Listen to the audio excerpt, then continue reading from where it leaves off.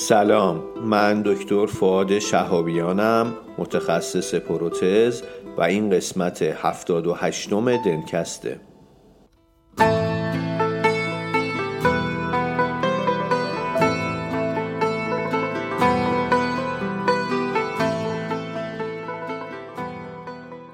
دنتکست مجموعه‌ای از پادکست هاست که در اون ما با همدیگه مقاله میخونیم، یعنی مقالات خوب و جذاب رو انتخاب میکنیم، با همدیگه مرور میکنیم و به اشتراک میذاریم.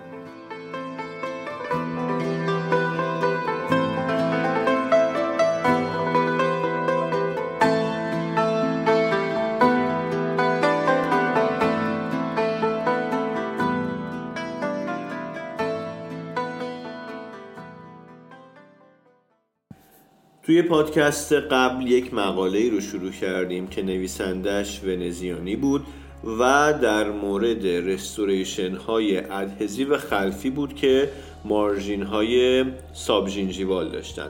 موضوع در مورد طبقه بندی اینها بود که ما بتونیم بر اساس طبقه بندی طرح درمان مشخص بکنیم. وارد این طبقه بندی نشدیم، توضیحات اولیه رو دادیم که این توضیحات همچنان ادامه دارن که توی این پادکست بهشون میپردازم. با من همراه باشید. اولین بار زنگ ساعت میگه صبح اما تو نیستی. اولین باره که بوی عطرت پیچیده اینجا اما تو نیستی. اولین باره بارون بگیره جای خوشحالی دلم میگیره. اولین باره که برف میاد آدم برفی هست اما تو نیستی. تو نیستی.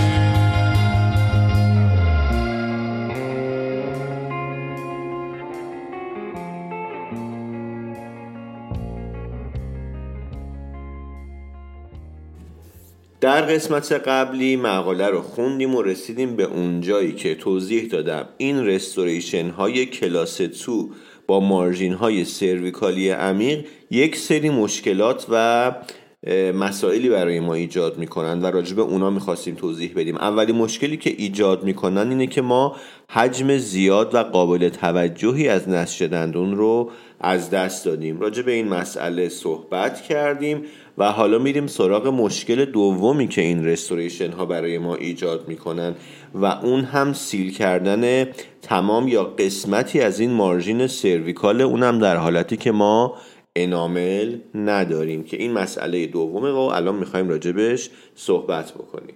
دیگه تفاوت باند به انامل و دنتین رو میدونیم. اگه جایی انامل باشه به اصطلاح باند گرفتن ازش کمتر تکنیک سنسیتیوه و دوامش بیشتره، اما توی دنتین خب مراحل کاری بیشتره، به تبعش یه مقدار حساسیت کاری بالاتره و در هر صورت ما با ثبات این ادهیژنمون ممکنه که مشکل داشته باشیم. در مورد باند به دنتین قبلا صحبت کردیم، اینی که چه مزایایی داره، چه روش‌هایی باید استفاده بکنیم تا دوام باندمون بیشتر بشه، باند قابل پیش بینی باشه. همه اینها رو توضیح داده و اینکه حفرمون باید چه شکلی باشه، مارژین ها بالای لثه باشه، انامل باید به چه شکل باشه، باید با جوینت بتراشیم بدون بول. حالا البته تراش ها متفاوته، میگن بهتره که توی انامل در راستای اون رادهای مینایی باشه تا باند بهتری بگیریم. حالا این از بحث ما خارجه. اینا رو توضیح داده که سطح صاف باشه، اسموت باشه، نمیدونم شارپ نباشه و اینجور مسائل. میگه توی مواردی که حالا این خب ما خودمون قبلا راجع به دی ام ای صحبت کردیم دیگه، ولی این اولین باره که توی این مقاله میخواد راجع به دی ام ای صحبت بکنه. میگه توی این مواردی که یک مقدار مارژینمون زیر لثه است، میتونیم بیایم چیکار بکنیم؟ این مارژین رو با اضافه کردن مقادیر خیلی کمی کامپوزیت مارژین رو بیاریم بالا و حالا بهش چی میگن؟ بهش میگن کورونال مارژین ریلوکیشن یا CMR. اونجا بهش نمیگه DME، حواستون باشه توی این مقاله بهش میگه CMR که اولین بارم توسط دیچی و اسپریفیکو این اسم به اصطلاح و این روش پیشنهاد شده برای اینکه بیایم پروسه ادهزیو سمنتیشنمون رو راحت‌تر بکنیم. در ادامه اومده پروسه DME رو توضیح داده که خب اینا رو میدونیم، توی پادکست هم قبلا توضیح دادم. چیزی که اشاره کرده، حالا من باز اینجا تاکید میکنم، اینه که اون کامپوزیت فلوئبلی که استفاده میکنیم و میذاریم زخامتش حد اکثر باید 1 میلیمتر باشه، دیوار درست نباید بکنیم و میگه با استفاده از این پروتکل 98% مارژین هایی که ما کار کردیم ایدئال و خوب بوده نتایجشون. خب همون جوری که گفتیم برای این کار نیاز به کامپوزیت فلوئبل هست که فلوئبل ها رو میشناسیم، میدونیم که ویسکوزیتیشون پایینه. برای اینکه این کار رو انجام بدن این مقدار میان فیلرشون رو کمتر میکنن 44 تا 55%. حالا فیلر بالا هم هست که حالا از روش های دیگه اینا رو فلوئبل کردن. میگه به خاطر اینکه اینا رزین بالاتری دارن انقباض حجمیشون بیشتره ولی یانگ مودولوسشون پایین تره و به خاطر همین میتونن دفورمیشن الاستیک بالاتری داشته باشن. خب توی مطالعات مختلف هم روی مسئله انجام شده که اگر بیایم یک لایه الاستیک رو ما بذاریم زیر بیلداپامون میتونه مفید و کمک کننده باشه. مثلا یه مطالعه‌ای رو اسم برده که مال داویدسونه و همکارش که یه خورده اسمش سخته. میگه وقتی که ما میایم از یه لایه‌ای مثل کامپوزیت فلوئبل استفاده میکنیم اونجا که الاستیسیتیش بیشتره، مثل یک شاک ابزوربر، استرس ابزوربر عمل میکنه و خب الان هم یک پروسه شایعی توی درمان ها و رستوریشن های مستقیم و غیر مستقیم. البته در استفاده از کامپوزیت فلوئبل به عنوان جزء اول در رستوریشن های کلاس 2 یه مقدار کنتراورسی است. بعضی از به اصطلاح محققان میگن که آقا هیچ اثر سیگنیفیکنتی روی میکرولیکیج نداره اگر ما بیایم مثلا توی یک رستوریشن کلاس 2 اولین جزءمون رو کامپوزیت فلوئبل بذاریم، ولی میگه تعداد محققین بیشتری معتقدن که اتفاقا اگر اولین جزء اون رستوریشن کلاس 2 مون رو بیایم کامپوزیت فلوئبل بذاریم باعث میشه که میکرولیکیجمون کمتر بشه و مارجینال اینتگریتیمون هم افزایش پیدا بکنه و بهبود پیدا بکنه. و اینکه دیچی و همکارانش توی مطالعه‌ای اومدن گفتن استفاده از یک کامپوزیت فلوئبل که مدیوم ریجید هست، یعنی مدولوسش گفته هولوهوش 7.6 گیگا پاسکاله، یک ماده ولیدیه برای اینکه ما بیایم اون مارژینمون رو ریلوکیت بکنیم و بعد روش این لی کامپوزیتی کار بکنیم. برای استفاده از کامپوزیت فلو توی اون ناحیه جینجیوالی باکسمون، جایی که انامل کافی نداریم، میگه که اویدنس ساینتیفیک قابل اتکا خیلی کم هست، اما بر مبنای اون دیتایی که پابلیش شده و اون اکسپریانسی که خودمون داریم، اون تجربه کلینیکی که داریم، استفاده از این کامپوزیت فلو توی این نواحی با یه سری از دلایل قابل توجیهه که حالا این دلایل رو توضیح میده.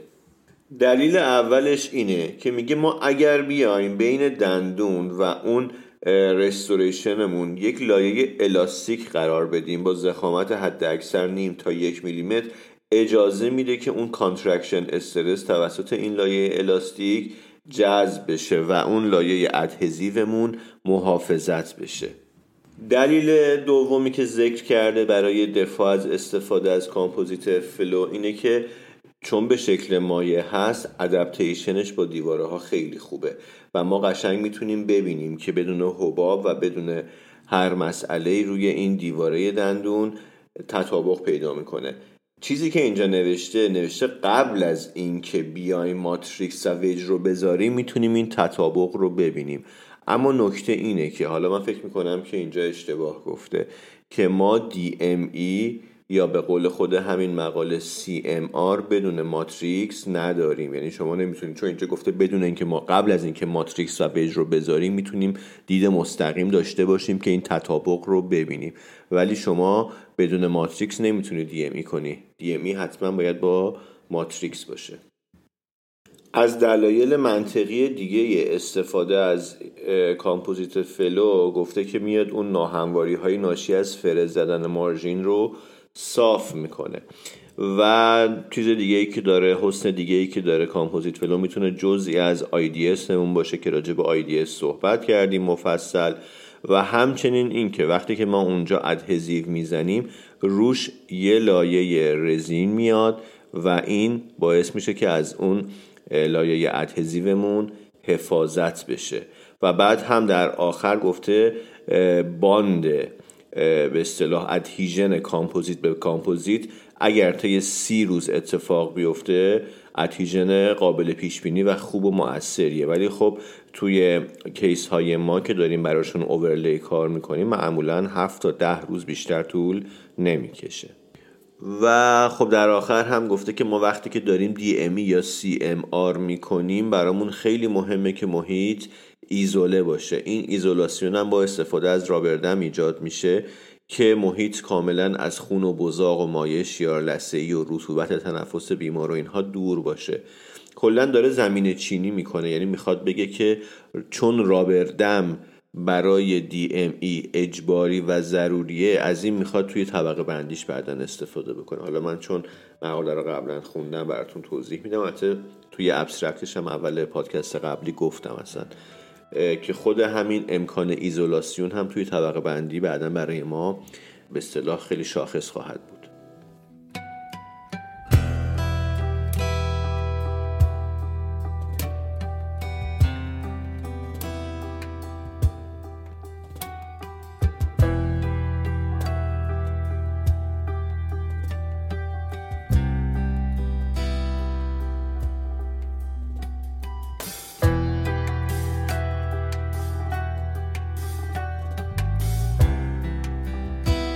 خب در مورد مشکلات و نگرانی هامون در ارتباط با رستوریشن های کلاس 2 با مارژین عمیق صحبت می کردیم.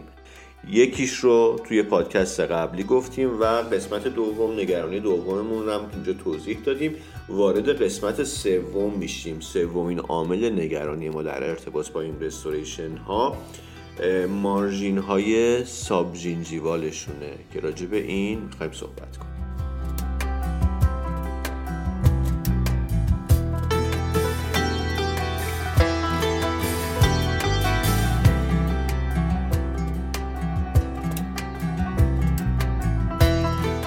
در مورد مشکل سوم که همون مارژین های ساب ژینژیوال هستن، خب میخواد وارد بحث همون بایولوژیکال ویتس بشه که این بافت نرممون نسبتش به مارژین های ما به چه صورت هست. در مورد درمان این گونه رستوریشن ها خب یک سری اصول هست که میگه باید بهشون دقت کرد و اینا رو نام میبره. مثلا اینکه باید سلامت بافت پریودونتال تأمین بشه و اینکه رستوریشن ما باید یک بایولوژیکال ویتس صحیح داشته باشه. حالا ممکنه این بایولوژیکال ویتس قبلا به خاطر پوسیدگی یا شکستگی ها یا رستوریشن های قدیمی تغییر کرده باشه، اما ما باید این بایولوژیکال ویتس رو تأمین بکنیم و مارژین هامون هم به شکلی باشه که راحت بتونیم درمان رو انجام بدیم، ایمپرشن بگیریم و بعد رستوریشنمون رو راحت بتونیم تحویل بدیم. و دقتمون هم به خاطر وجود این مارژین های زیر لثه‌ای نباید زیر سوال بره و بتونیم خوب پریپریشن انجام بدیم. فینیشینگ و پالیشینگ هم با دقت انجام بشه و بعد از اینم که تحویل دادیم مارژین ها باید به شکلی باشن که بیمار به راحتی بتونه بهداشتش رو تأمین بکنه. توی پادکست های قبلی راجع به بایولوژیکال ویتس صحبت کردم. اینجا باز دوباره ارجاع میده به همون مقاله ها و میگه که خب ما از لحاظ تاریخی میدونیم بایولوژیکال ویتس چیه. میدونیم که سولکوسمون باید 69 صدم میلیمتر باشه، جانکشنال اپیتلیوممون 97 صدم میلیمتر، کانکتیو اتچمنتمون 1.7 صدمه که کل بایولوژیکال ویدث ما که مجموعه اپیتلیوم و اون کانکتیو اتچمنت هست میشه 2.4 میلیمتر و خب همونجوری هم که قبلا گفتیم این اندازه ها همشون اوریج هستن، اینجوری نیستش که همه اینجوری باشن، متفاوته. متوسط افراد به این شکله. حالا وقتی که ما میایم مارژین هامون رو میبریم زیر لثه، مطالعات انجام شده که احتمال ژینجیویت از دست دادن اتچمنت وجود داره یا مارژین های ساب ژینجیوال باعث افزایش گیر پلاک میشن، ایندکس های ژینجیوال رو بالا میبرن، عمق پروبینگ رو بالا میبرن و باعث میشن که اونجا مرکز تجمع باکتری بشه.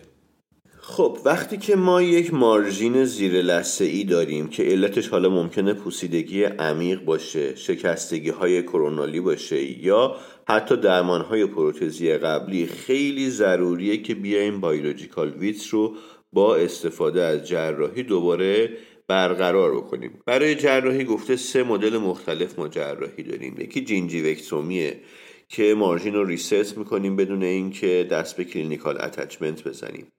یکی ایپیکال پوزیشن فلپه بدون اینکه استخون ورداریم و روش بعدی هم ایپیکالی پوزیشن فلپه همراه با حذف استخوان.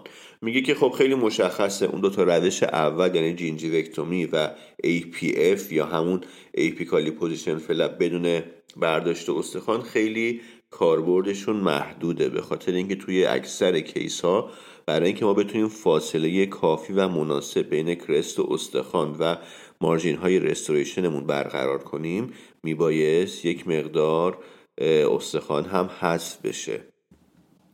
خب حالا ما قرار جراحی بکنیم، قرار استخوان رو هم برداریم. چقدر فاصله باید ایجاد کنیم؟ میگه میزان استخوانی که برداشته میشه باید به حدی باشه که بعد از اتمام کار بین استخوان و مارژین 3 میلیمتر حداقل فاصله باشه. حالا توی مطالعات مختلف 2.5 تا 3.5 میلیمتر هم ذکر شده، اما چیزی که اغلب پذیرفته شده اینه که حداقل باید 3 میلیمتر فاصله باشه.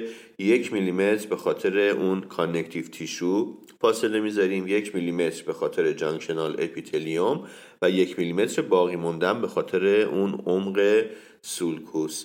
و وقتی که این کار رو انجام بدیم اون مارژینمون فاصله کافی از استخوان رو پیدا خواهد کرد تا اون بایولوژیکال ویدثمون هم حفظ بشه. پس حداقل پذیرفته شده 3 میلیمتر هست.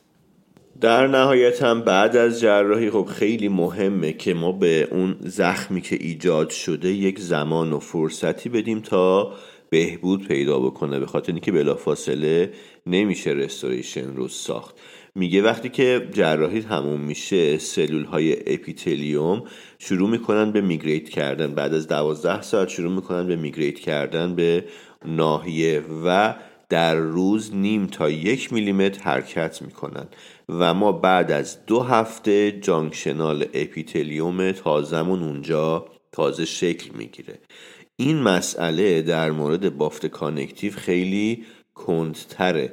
میگه طی 1 هفته اون لخته خونی که اونجا هست با بافت گرانولیشن تیشو نابالغ جایگزین میشه و بعد از 2 هفته ما کانکتیو تیشوی نابالغ اونجا برامون تشکیل شده که کلاژنش خیلی کمه و بعد از 8 هفته ما یک جانکشنال اپیتلیوم مچور داریم و یک کانکتیو تیشو که اونجا تازه فرم گرفته.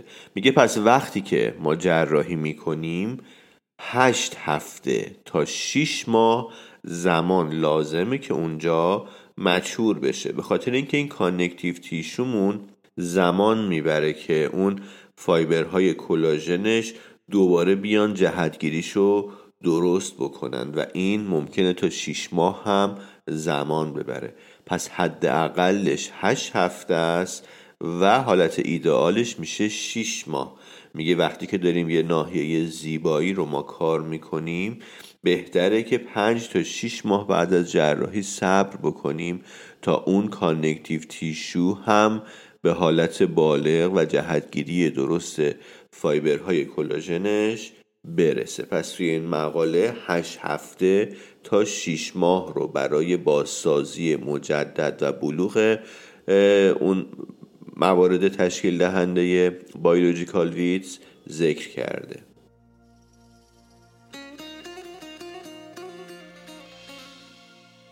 خب پادکستمون تا اینجا طولانی شده و 2 قسمت دیگهش باقی مونده، اما این 2 قسمت دیگه جزء قسمت اصلی مقاله، مفهوم اصلی که خب حالا ما مشکلات رو فهمیدیم، بر اساس این مشکلات چجوری طبقه بندی کنیم و بعد بر اساس این طبقه بندیمون چجوری طرح درمان بدیم.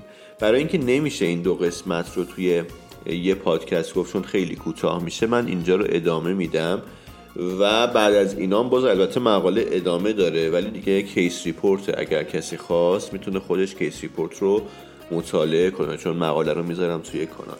ولی این 2 قسمت رو هم میگم، برای همین یه موسیقی کوتاه با هم بشنویم، یه استراحت کوچیک بکنیم و بعد ادامه بدیم.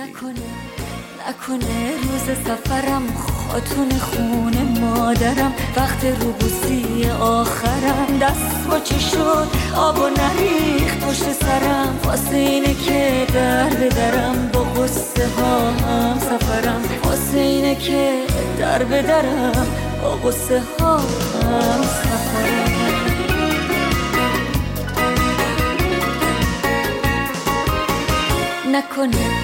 نکنه روز سفرم همسایه ها دور و برم، هدیه میدادن ببرم، کاسه آب خالی نشد پشت سرم، واسه اینه که در بدرم با قصه ها هم سفرم، واسه اینه که در بدرم با قصه ها هم سفرم.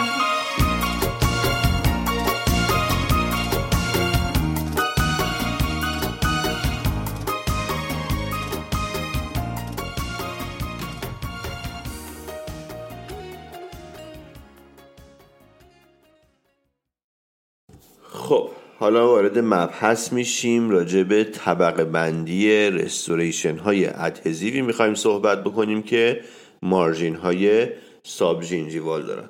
قبلا توی ابسترکت گفتم، باز اینجا تکرار میکنم، ما طبقه بندیمون رو بر اساس 2 پارامتر مهم انجام میدیم.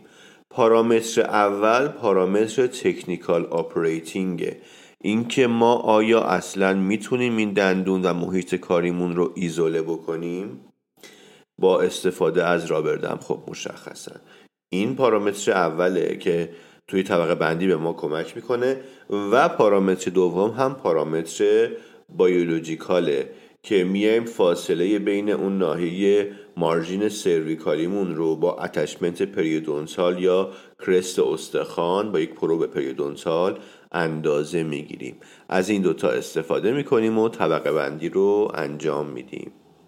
بر اساس این 2 فاکتوری که گفتم ما 3 طبقه میکنیم بیمارها رو. توی گرید 1 حالتی هستش که ما میتونیم رابردم رو به خوبی ببندیم و مارژین سرویکالمون رو ایزوله بکنیم.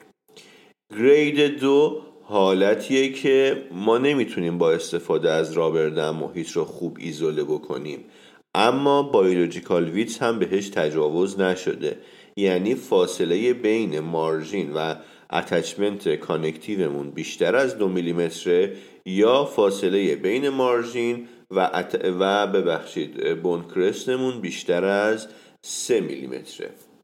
مثالی که خودش میزنه برای این گرید 2 مثلا میگه توی حالتایی هست که تو نواحی خلفی بیمارایی که بایوتایپ پریودونتالشون تیک و ضخیم هست، عمق سولکوس معمولاً حداقل 3 میلیمتر هست. گرید 3 حالتی هستش که اون مارژین های سرویکالمون حالا یا به خاطر پوسیدگی یا به خاطر شکستگی زیر لثه‌ای رفته و به بیولوژیکال ویتس تجاوز کرده، یعنی فاصله بین مارژین و کانکتیو تیشومون کمتر از 2 میلیمتره یا بین مارژین و استخوانمون کمتر از 3 میلیمتر. پس بر اساس اون 2 فاکتوری که گفتم ما میایم دندونها رو به 3 گرید تقسیم میکنیم. گرید 1 وقتی که میتونیم رابردم ببندیم، گرید 2 رابردم نمیتونیم ببندیم اما به بایولوژیکال ویتس تجاوز نشده و گرید 3 حالتیه که به بایولوژیکال ویتس تجاوز شده.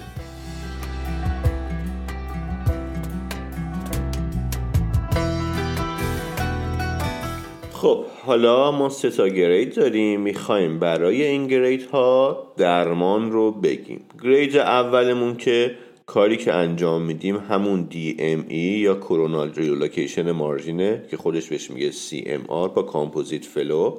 حد اکثر ضخامتمون 1 تا 1.5 میلیمتره و بعد از این DME یا CMR میایم بیلداپ انجام بدیم، پریپریشن میکنیم و بعد قالب میگیریم و رستوریشن ادهزیومون رو طی 7 روز باید تحویل بدیم. گرید 2 حالتی بودش که گفتم به بایولوژیکال ویتس تجاوز نشده اما رابردم هم نمیتونیم ببندیم.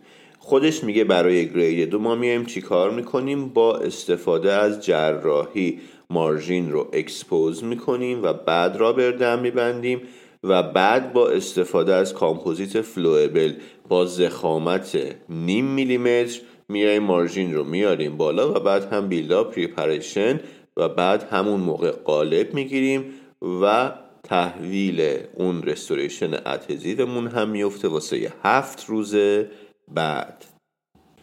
و میریم سراغ گرید 3. گرید 3 حالتی بود که به بایولوژیکال ویتسمون تجاوز شده بود. خب مشخصاً باید جراحی CL بکنیم ولی بعد از اون باز 3 تا تقسیم بندی داریم. حالتی که جراحی CL کردیم و بلافاصله قالب میگیریم، حالتی که یعنی بهش میگه حالا immediate impression، حالتی که early impression زود قالب میگیریم نه حالا بلافاصله، و حالتی که delayed impression که ببینیم حالا اینا چیه.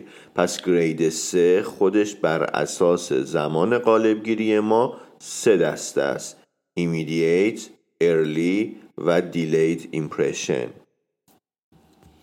در مورد گرید 3 که گفتم 3 تا زیر مجموعه داره، زیر مجموعه‌شو اینجوری نام میبره: تری A، تری B و تری C. توی تری A میگه ما میایم جراحی CL میکنیم و بعد رابردم قرار میدیم، بعد کامپوزیت فلوئبل میذاریم با ضخامت 0.5 میلیمتر و بعد از اون بیلداپ و پرپ و بعد قالبگیری و در نهایت هم طی 7 روز تحویل میدیم. و میگه که این حالت رو بیشتر توی کیس هایی استفاده میکنیم که تک دندون وایتال یا اونایی هستن که قبلا اندو شدن، یعنی دندون قبلا اندو شده یا وایتاله و تک دندونه، میتونیم بلافاصله قالب بگیریم و توی همون 7 روز هم تحویل بدیم. حواسمون هست که اینجا ما مارژین هامون بالای لثه‌ایه دیگه، نمیخواد مثل روکش های کانونشنال طبق خود همین مقاله 8 هفته تا 6 ماه صبر بکنیم. اینجا چون بالای لثه‌ای هستیم توی تک دندون، حالا وایتال باشه یا قبلا اندو شده باشه، میتونیم طی همون پروسه بلافاصله قالب بگیریم و بعد هم طی 7 روز تحویل بدیم. خب حالت دوم یا تری بی حالتی هستش که ما جراحی CL میکنیم و بعد بازسازی های قبل از اندو رو توی اولین جلسه همون انجام میدیم. توی جلسه دوم میایم درمان اندو رو میکنیم و بعد طی 3 هفته ما میایم ارلی ایمپرشن میگیریم، یعنی بلافاصله نیست ولی خیلی هم به تأخیر نمیندازیم. علت این 3 هفته هم چیه؟ اینه که ما صبر بکنیم تا اون بافت اپیتلیالی مجدد شکل بگیره. بعد از 3 هفته میایم اینو رابردم میذاریم، کامپوزیت فلوئبل میذاریم توی ناحیه سرویکال و 0.5 میلیمتر ضخامت رو میاریم بالا و بعد هم بیلداپ و کارهای دیگه برای آنله و در نهایت هم طی 7 روز ما میایم رستوریشن ادهزیومون رو تحویل میدیم. میگه این حالت رو معمولاً در تک دندون‌هایی انجام میدیم که نیاز به درمان اندو دارن ولی درمان اندوشون انجام نشده. حالا من یه علامت سوالی واسم وجود داره که توی این گروه تری بی چرا ما اول میایم توی جلسه اول جراحی CL میکنیم، دندون رو برای اندو آماده سازی میکنیم، بعد تو جلسه دوم تازه میایم درمان ریشه میکنیم و بعد هم که گفته بعد از 3 هفته میتونیم کار قالبگیری رو انجام بدیم. چرا از اول نمیایم این دندون رو اندو بکنیم و بعد اینو وارد اون کاتگوری تریه Aش بکنیم که بتونیم بلافاصله بعد از جراحی قالب بگیریم؟ تنها چیزی که به ذهنم میرسه اینه که به خاطر اینکه حالا به بایولوژیکال ویز تجاوز شده و دندون هم هنوز اندو نشده، ما نمیتونیم اون ایزولاسیون مطلوب اندو رو ایجاد بکنیم. برای همین اول جراحی CL میکنیم، آماده‌سازی اندو رو انجام میدیم تا بتونیم یک مقدار واسه اندو نسج ایجاد بکنیم. این به ذهنم میرسه و الا توی حالت عادی منطقی تر بود که این رو هم وارد کاتگوری 3A میکرد، میگفت اگر دندونی اندو نشده اول اندو بکنید.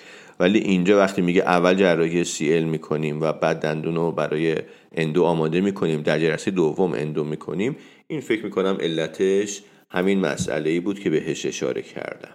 ولی حالا در هر صورت ما این مقاله ها رو میخونیم برای اینه که با کانسپت اون نویسنده آشنا بشین، تو ذهنمون یه چارچوبی شکل بگیره. و حالت 3C حالتی هستش که ما جراحی CL میکنیم و بعد بازسازی‌های موقتیمون، حالا اگه مربوط به قبل از اندو باشه پری اندودانتیک رو با گلاساینومر سمنت انجام میدیم و بعد قالبگیری رو 8 تا 12 هفته به تأخیر میندازیم، زمانیه که لازمه تا بافت‌ها مچور بشن و بعد از اون میایم رابردم میذاریم، کامپوزیت فلو میذاریم، مارژین رو 0.5 میلیمتر میاریم بالا، کار رو انجام میدیم، رستوریشن قالبگیری و بعد هم رستوریشنمون رو بعد از 7 تا 10 روز سمان میکنیم. میگه این حالت رو بیشتر توی کیس های پیچیده که چند تا رستوریشن های متعددن، توی کوادرانتن یا مثلا مدل‌های مختلف رستوریشن داریم، کلا تو کیس های پیچیده این کار رو انجام میدیم. یا مثلا کیس هایی که علاوه بر آنله رستوریشن های دیگه ای هم دارن، کلا توی کیس های غیر تک دندون که پیچیده هستن، حالا ممکنه کوادرانتی باشن، چند تا زیادی آنله باشن یا آنله کنار رستوریشن های دیگه باشه، از این روش 3C که دیلیت هست استفاده میکنیم. و در آخر میگه که باید به این مسئله دقت بکنیم که بعد از اینکه بافت هامون مچور شدن و خوب شدن، اون قسمتی که دندون به رستوریشن ما میرسه توی ناحیه سرویکال ممکنه کمی داخل سولکوس باشه، اما چیزی که خیلی اهمیت داره اینه که در دسترس باشه و برای بیمار با نخ دندون و اون رعایت بهداشت روزانه‌اش قابل تمیز کردن باشه. اینه که اهمیت داره.